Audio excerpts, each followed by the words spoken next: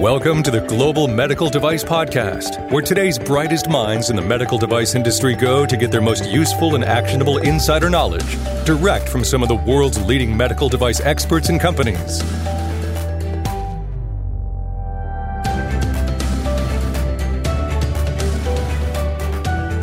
The topic of usability is very important to medical device design and development and ultimately product success in the marketplace. And it's a confusing topic at times. Good news, I've got Isabella Schmitt, a regulatory affairs consultant with Proxima CRO, joining me on this episode of the Global Medical Device Podcast. Hello, and welcome to the Global Medical Device Podcast. This is your host, founder, and VP of Quality and Regulatory at Greenlight Guru, Jon Speer. Excited for this episode. As you probably picked up, I'm pretty excited about all these episodes, but this is some of the most fun that I get to have in my role at Greenlight Guru. I get to talk with industry experts on some hot topics, things that are really important for medical device professionals. And today's topic and guests are certainly within that spirit as well. So joining me is a recurring voice and maybe somewhat familiar voice to those of you who have been avid listeners to the Global Medical Device Podcast. I have Isabella Schmitt. Isabella is a regulatory affairs consultant with Proxima Clinical Research. So Isabella, welcome. Thanks for having me. It's always nice to talk to you. Absolutely. And we're a little bit, as you and I are talking, Greenlight was in Houston last week at the True Quality Roadshow. So folks, definitely check that out. We got some additional roadshow events planned for the rest of the year. So just type in Greenlight Guru True Quality Roadshow, and you'll be taken to the page and see all the other locations and sites that we'll be visiting throughout the rest of the year. And I know Proxima has been a huge part of that. So Isabella, thank you to you and to the Proxima team for your contributions and collaboration on the roadshow events. Yeah, I'll be at the event in Boston on April 2nd, I think it is. All right. Well, this should be live before then. So folks, come meet Isabella in Boston in April at the Greenlight Guru True Quality Roadshow. Going to have to hold back the masses. She does sign autographs if you ask nicely. She may or may not have 8x10s of her face that she signs when she does so too. I guess you'll have to go to Boston to find out if I'm telling you the truth or if I just made that up. But anyway, I digress before we even get started. But really hot topic that I know you're passionate about is usability. And I think this is a confusing topic for a lot of people. So probably a good one to dive into for a little bit. So probably a good place to start before we dive into too many details, Isabella, is what is usability and why should I care? I guess there is a recurring theme in all the conversations we have. I'm always talking about how to align, business / design / marketability, all together, and obviously regulatory, all together so that, your product and your company are as successful as they can be. And so usability is another important part of that because you want to make sure that you're making a device that people can use. So you want to start with usability pretty early on. I know that on a couple of conversations we've had, Jon, we've discussed about design controls, which, often starts off with your user needs. And so you want to start off with your user needs, but in your user needs, you want to also think about who is my user and what are they used to looking at and what might be appealing to this user. And you want to make sure that you design a device that is intuitive to whoever your user may be. And so doing that really early on and throughout development is really important because you don't want to get to the end where you think you're at design freeze and then realize that you've made a device that all of your users don't really want to use, or they find it confusing to use because it's not what they're typically used to seeing. Just real quick, one example, I was talking to someone in the office over here recently about a device that was, I think it was an EpiPen. And you know how insulin pens often have, I think it's the top of the insulin pen is orange where you sort of push in and then you put the needle wherever it goes in your sub-Q fat. Well, the EpiPen was sort of the reverse of that, where the orange part, I think, was the part that you wanted to put on your leg, and then the push part was blue, I think. And so people were messing up and stabbing their finger because they thought the orange part was the part that you push down, So if you have a population who's used to saying, okay, the orange part is the part that you push down, then they're pushing their finger down on the needle. And so that was kind of sort of a usability human factors type of error in the design of that EpiPen that I assume they went back and fixed after they did a bunch of the testing for that. So that's one example of, understanding the types of users that you have and the types of products that they may be using to make sure that you don't run into these issues where they think they're used to using it a certain way, and the way that you've designed it is not as sort of contrary to what their intuition tells them. Yeah, and I think that's a really good example to sort of illustrate what usability is all about. And certainly want to get into the details, but I think there's a lot of confusion on this topic. These are some of the things that I hear. I think for the most part, folks have embraced this idea of design controls, especially since it's been into effect now for like 20, maybe more than that, like 30 years almost, or my math is off. I'm not quite 30 years, but like 20. Regardless, we'll keep 20 some years. I'm doing some bad math today, but anyway, it's been in place for decades. So for multiple generations of medical device professionals, design controls has been, whether you like it or not, accepted as a way of life. I think, to follow somewhat in chronological order, the next thing that I think we as a medical device industry have grown to accept, not necessarily love, but realize that this is part and parcel to design and development of new devices, is risk management. Again, I think we have a long way to go there. But then I think a little bit later to the conversation comes this topic of human factors and usability and all that sort of thing. And I think the confusion lies in that people perceive usability as yet another thing that they have to do in the design and development of products that's more busy work and more paperwork above and beyond what they're already doing from a design control perspective, above and beyond what they're already doing from a risk management perspective. And my belief is that's a myth. I guess I'll put you on the spot. Do you believe that to be a truth or a myth? I think I agree with you. It's a myth because it's something that they should be doing anyway. I mean, design controls is also, right? But the concept of what they're doing, one would hope that they were doing this during design anyway.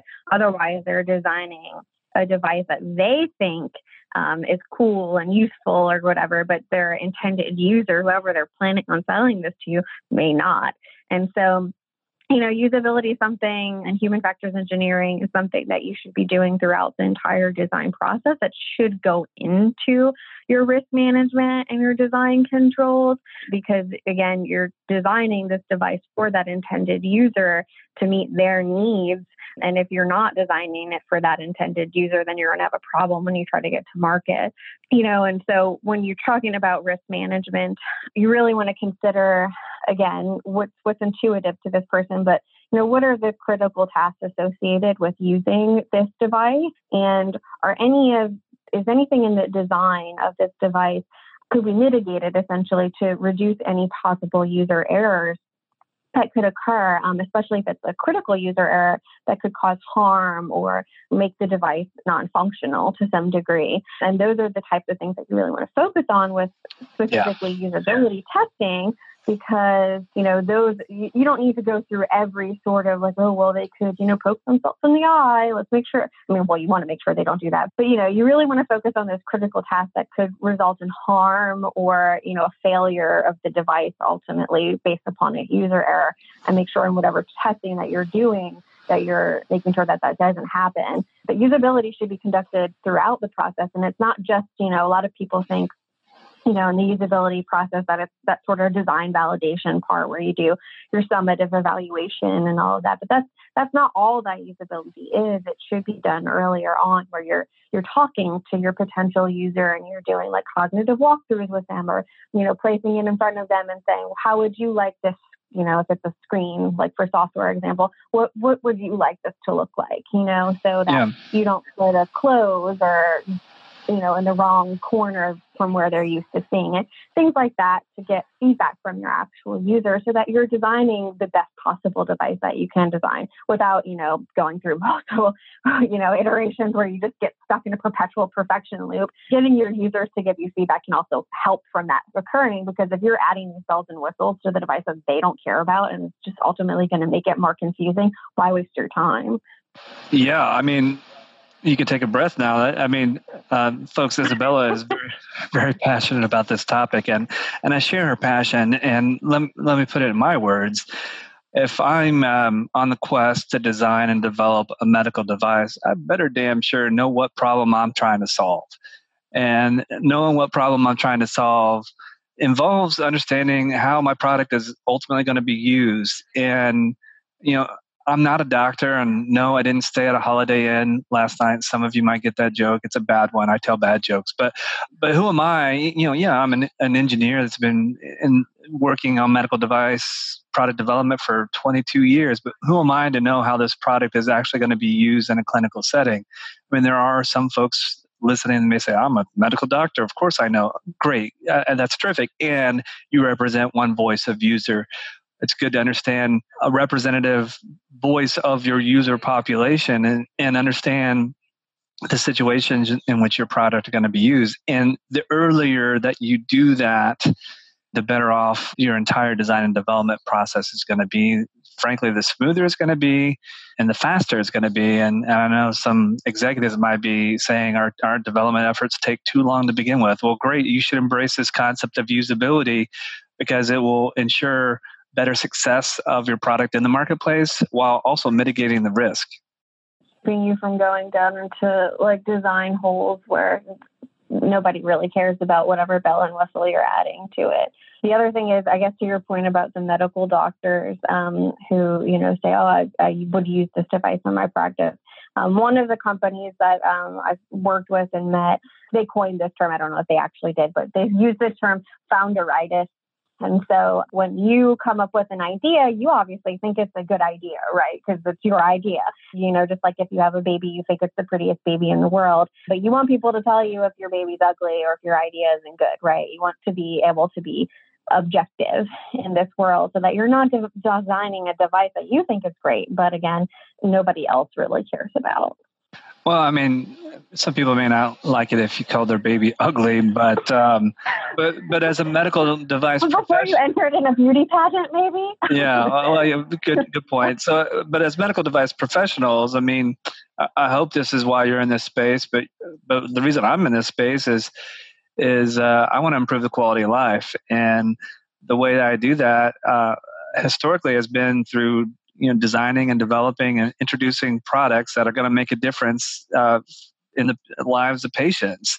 And if I have one user, one doctor who will use my product, did I improve quality of life? Maybe.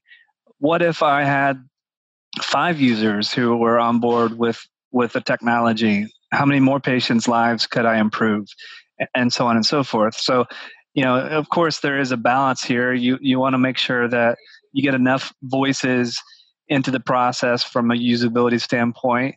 It's impossible to try to get every voice. But when you embrace the concept of usability, my experience anyway, is that it doesn't necessarily lead you towards consensus per se, but it certainly identifies the major opportunities that you have when you engage in full-on development. Yeah, and if you're doing usability, and you really want to understand who your user groups are again, and like what the differences are between those user groups. So maybe you have 3 different types of user groups. One's physicians, one's, some sort of technician or specialist, and then one's like a home user. And those 3 different groups have different levels of understanding and perception. And so if you have a device that's spanning across multiple different types of users, you want to make sure that you get the input of all of those users and you're testing it in all of those users. Because if you're targeting and you only test it in physicians, say when this person takes the device home with them, a lay user, they might not understand how to use the device because they don't have the same sort of education. They're not used to using the same types of devices as a physician may. And so then you run into the risk of having, complaints or adverse effects associated with the device because the person that you're, one of your user groups, you haven't actually tested it in that user group and you haven't mitigated that. And that could run into problems when you're in the marketplace, and nobody wants that. Nobody wants to do recalls or have to do reporting and things of that nature. So addressing this earlier on is always the best, thing to do. Yeah, absolutely. We touched on risk a little bit. Might be worth diving into that a little bit and, try to give some people some tips and pointers on how to navigate this and how to, if you think about, I'll go back to the point I was making earlier, design controls, risk, and usability. Some people may see these as completely separate things. And there is a Venn diagram, they all overlap, but what if they were all the same thing? What if it was all just slightly different words, more or less used to describe the same overall process? Wouldn't that be appealing? Especially if you know that you understand the voice of the user and all the different user groups.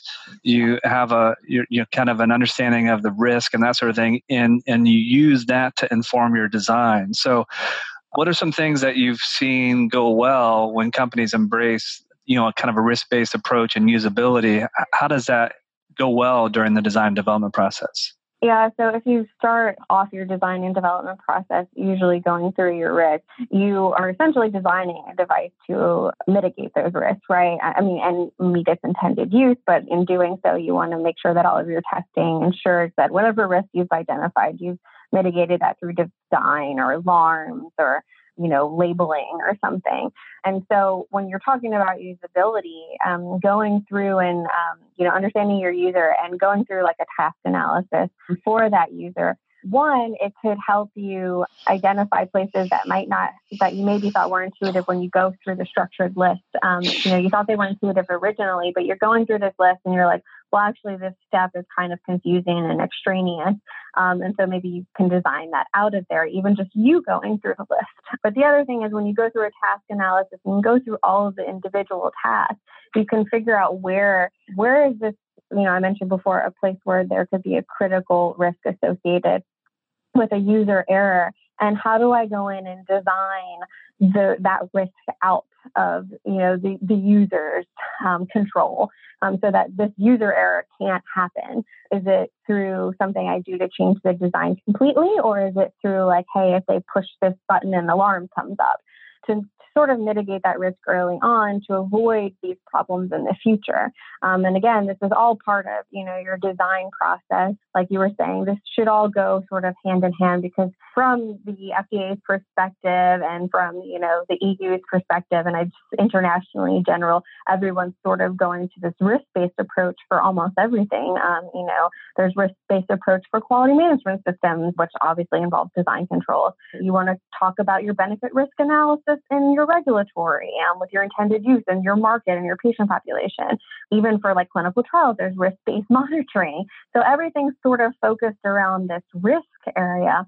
And so when you're designing the device, you want to mitigate your risk as much as possible so that your benefit risk analysis, when you go to the regulatory agencies, is really in favor of benefit, that you've knocked out all of these potential risks through design or alarms, and that you've really considered all of them, and that your user is able to use the device without harming themselves or someone else.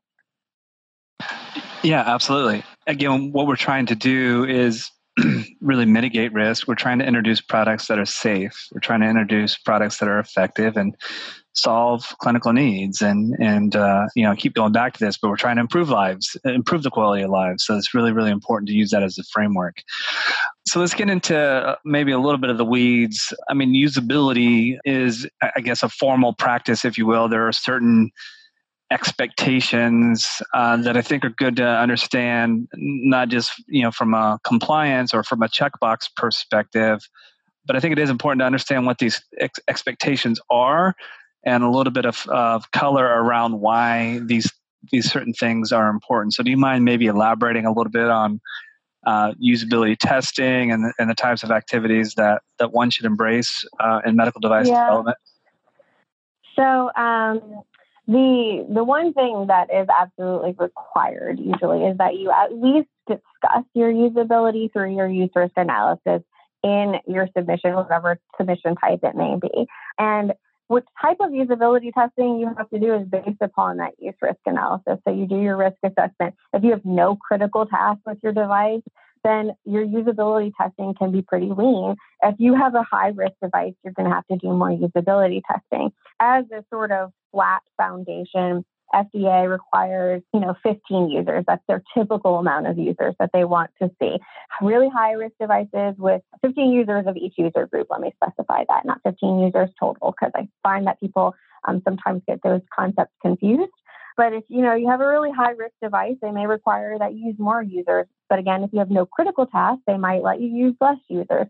The usability testing is really strongly based upon risk again. And so the amount of testing and the types of testing and the specific tasks that are associated with that are based upon your risk. So typically with usability testing, what you would do is you get, let's just go the standard case, 15 users of each user group.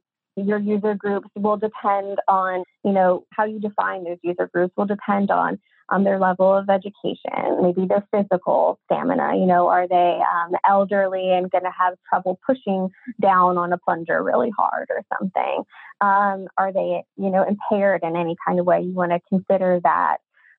Do they have any sort of medical conditions that could cause use error or make the use situation different? So you want to go through a list of different things that are, part of each user group so that you can really clearly define who your user groups are. Then you want 15 users of each user group standard. And then what you do is there's different types of usability testing that you can do. Typically, a lot of people do what is called simulated use testing.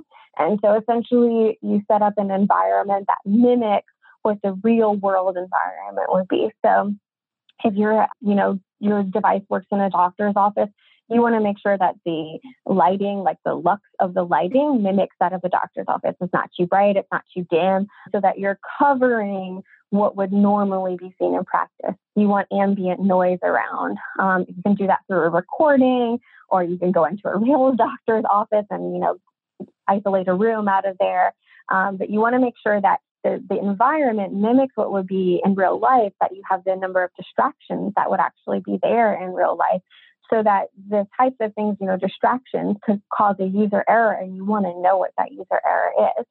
And then when you do simulated use testing, you as a company, you cannot help who your representative users are throughout the testing. So you give them whatever labeling, and instructions for use, or training, if you have training associated with your device, that would be done in practice. But other than that, you can't answer questions for them. You want them to work through how they would do working the device in the real world, so that it's representative of what would occur in the real world, so that you're able to see where there are gaps or lack of understanding, or some task is taking a lot longer than you anticipated.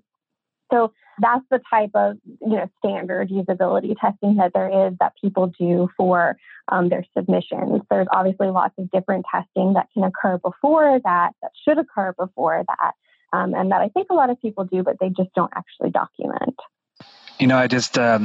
I realized that we just dove in and we've been just going crazy on the topic of usability, which is good. And I want to bring us home and wrap things up here in a few moments. But in the meantime, I want to remind folks that I am talking with Isabella Schmitt. She is a regulatory affairs consultant with Proxima Clinical Research. You need to check out what Proxima is doing. And I would encourage you to go to their website at proximacro.com, PROXIMACRO.com. And, why Proxima? Well, Proxima works with emerging companies, and they provide regulatory consulting and clinical research solutions. And they work with companies of all shapes and sizes. But really, if you've been listening to this episode and any other episodes of the Global Medical Device Podcast where Isabella has been a guest, I'm sure you've picked up by now how passionate she is about these topics of usability and regulatory and EU MDR and all these sorts of things. So she knows her stuff. So I would encourage you to contact them to learn more. And while we're at it, might as well remind you as well that Greenlight Guru, we're here to help, especially as you're going through design and development. risk, usability. We're pros at this. This is what we do for a living. We've built a medical device QMS software solution specifically for medical device professionals. And within that platform are workflows to help you manage all of these activities on a single source of truth where you and your team can collaborate and iterate and review and approve and test and all these sorts of things. So if you're active in medical device product development, you're going to want to know more about the Greenlight Guru solution. So go to www.greenlight.guru to learn more about how we can help you. All right, so let's, I guess, bring it home, so to speak, Isabella. So, we've talked about a lot of things usability related. I always pick up and learn something from all of these conversations that you and I have. I guess tips might be a good way to lean, but sometimes, unfortunately, we have some examples of things that didn't go so well. And sometimes we can use those to our benefit to inform us of better ways to do things. So do you have some usability issues that you've seen, or some challenges that you've seen companies are faced with? Yeah, if they wait too late to do usability, and I probably have said this or covered this a little bit already, they wait too late to do usability, and they just do the summative evaluation because they're designing in a whole. And let me chime in there. I think to not to cut you off, but I think that's a really key point, because a lot of people have the, excuse the expression, the oh shit moment where maybe they're about to do a regulatory submission. They're like, oh crap, I didn't do my usability stuff, so I better hurry up and do it. So they're treating it like a checkbox activity. I mean, is that right? Really what you're after here? Yeah. And so when they just wait as their checkbox activity, I think that's a good way of putting it. They do their summative evaluation, done no usability testing beforehand, and they get to the summative evaluation, and there are these user errors that they didn't anticipate.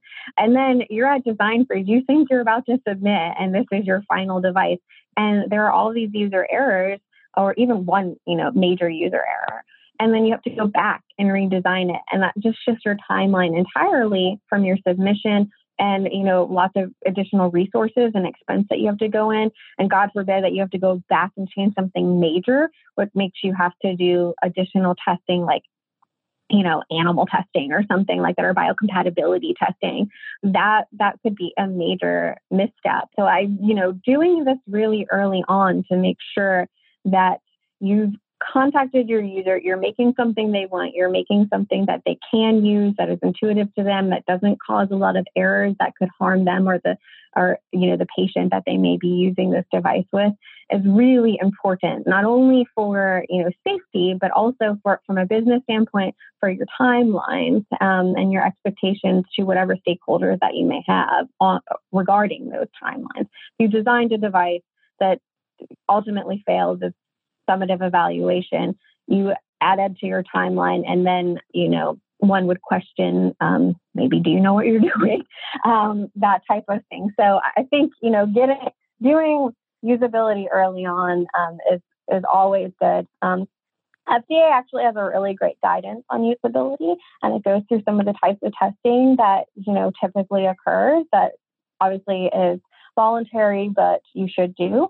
And so I would encourage people to take a look at that guidance, because it's very helpful to understand the types of testing that are already out there. And you might already be doing some, and maybe you just bring them in the context of usability testing. All right. Terrific advice and tips and pointers. Anything else that you want to leave the audience with before we wrap up today's episode? I would just say, do it early, do it right. Don't try to cut corners with usability. And folks, if you want to know how to do it early, do it right, and not cut corners, contact Isabella Schmitt with Proxima, and she'd be happy to help give you some tips and pointers and be a resource to make sure you do the right thing at the right time for the benefit of your overall design and development. So again, I want to thank Isabella Schmitt for being the guest on the Global Medical Device Podcast today. Folks, once again, hopefully you've been a long-time listener, and if so, thank you very much. If this is your first episode, there's well over 100 episodes that you need to catch up on, and be sure you continue to share news about the Global Medical Device Podcast with your friends and colleagues.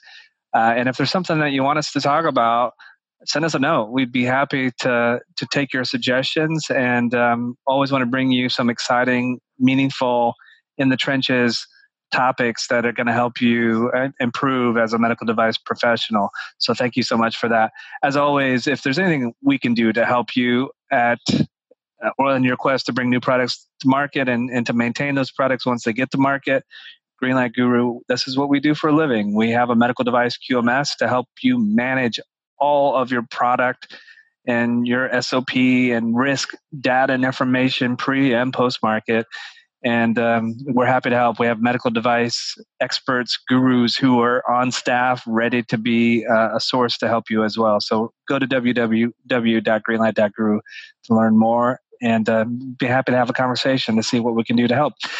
As always, this is your host, founder, and VP of Quality and Regulatory at Greenlight Guru, Jon Speer, and you have been listening to the Global Medical Device Podcast.